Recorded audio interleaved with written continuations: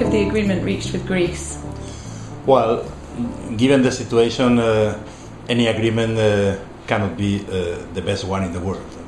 All the criticism has some degrees of good arguments, but it was necessary to avoid the worst scenario possible. That was the Brexit. So I was very happy learning that after 17 hours of negotiations, the Euro Summit reached an agreement.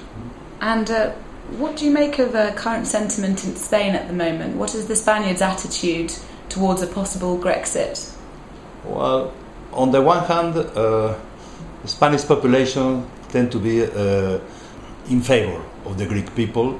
So many people here in Spain says, well, they are abusing of the Greek situation to strengthen the adjustments and to strengthen the pain that the Greek citizens is paying to their creditors. But at the same time, I'm sure that if you ask the Spanish population, you will agree to give more money from your pocket to the Greek state with new lending financed by Spain. They will say, no, here we have a lot of needs and the government and the authorities should put Spain as a priority. And do you think the situation in Greece will have repercussions on the political situation in Spain? I don't think so. I've seen that, for instance, the Podemos leader supported the Greek positions. Of course, the government supports the agreement. They were involved in the Euro Summit.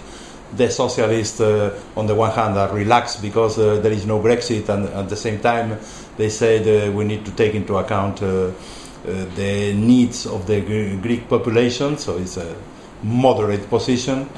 I think in Spain, the public opinion is critical against the EU institutions, what Brussels decide, and at the same time the Spanish public opinion is strongly in favor of Europe and the euro. So it's not a very coherent position, but it's the position of the Spanish opinion.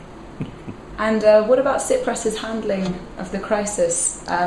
Your opinion and that of Spain? In my view, is a disaster. I think Tsipras and his government has mismanaged the situation. At the beginning, when they were elected, they had red lines that were impossible to be agreed with the other partners.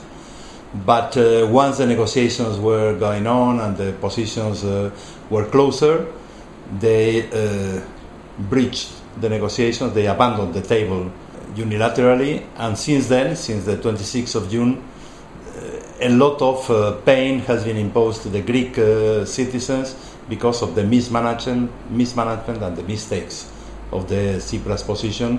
And now he and his government has to pay the price, not only in economic terms, that will be a very high price, but also in political terms. And I don't know what will be the political consequences, but of course Tsipras was reinforced politically with the no in the referendum, the 5th of July, and now, today is 13th, he is weakened because of this mismanagement. So what do you see for Greece, lastly? Do you see an exit from the Eurozone? No, I don't think so. I don't believe in this scenario. This scenario is awful, and nobody will decide this exit. Neither the Germans nor the Greeks. I cannot exclude an accident. And an accident means that Greece cannot comply with the conditions and that the banking system in Greece will collapse and that the parallel currency, de facto parallel currency, will start to be there. But this will not be as a result of a precise or particular decision. This will be as a result of the big errors on top of the errors that had been committed in the past 2 weeks.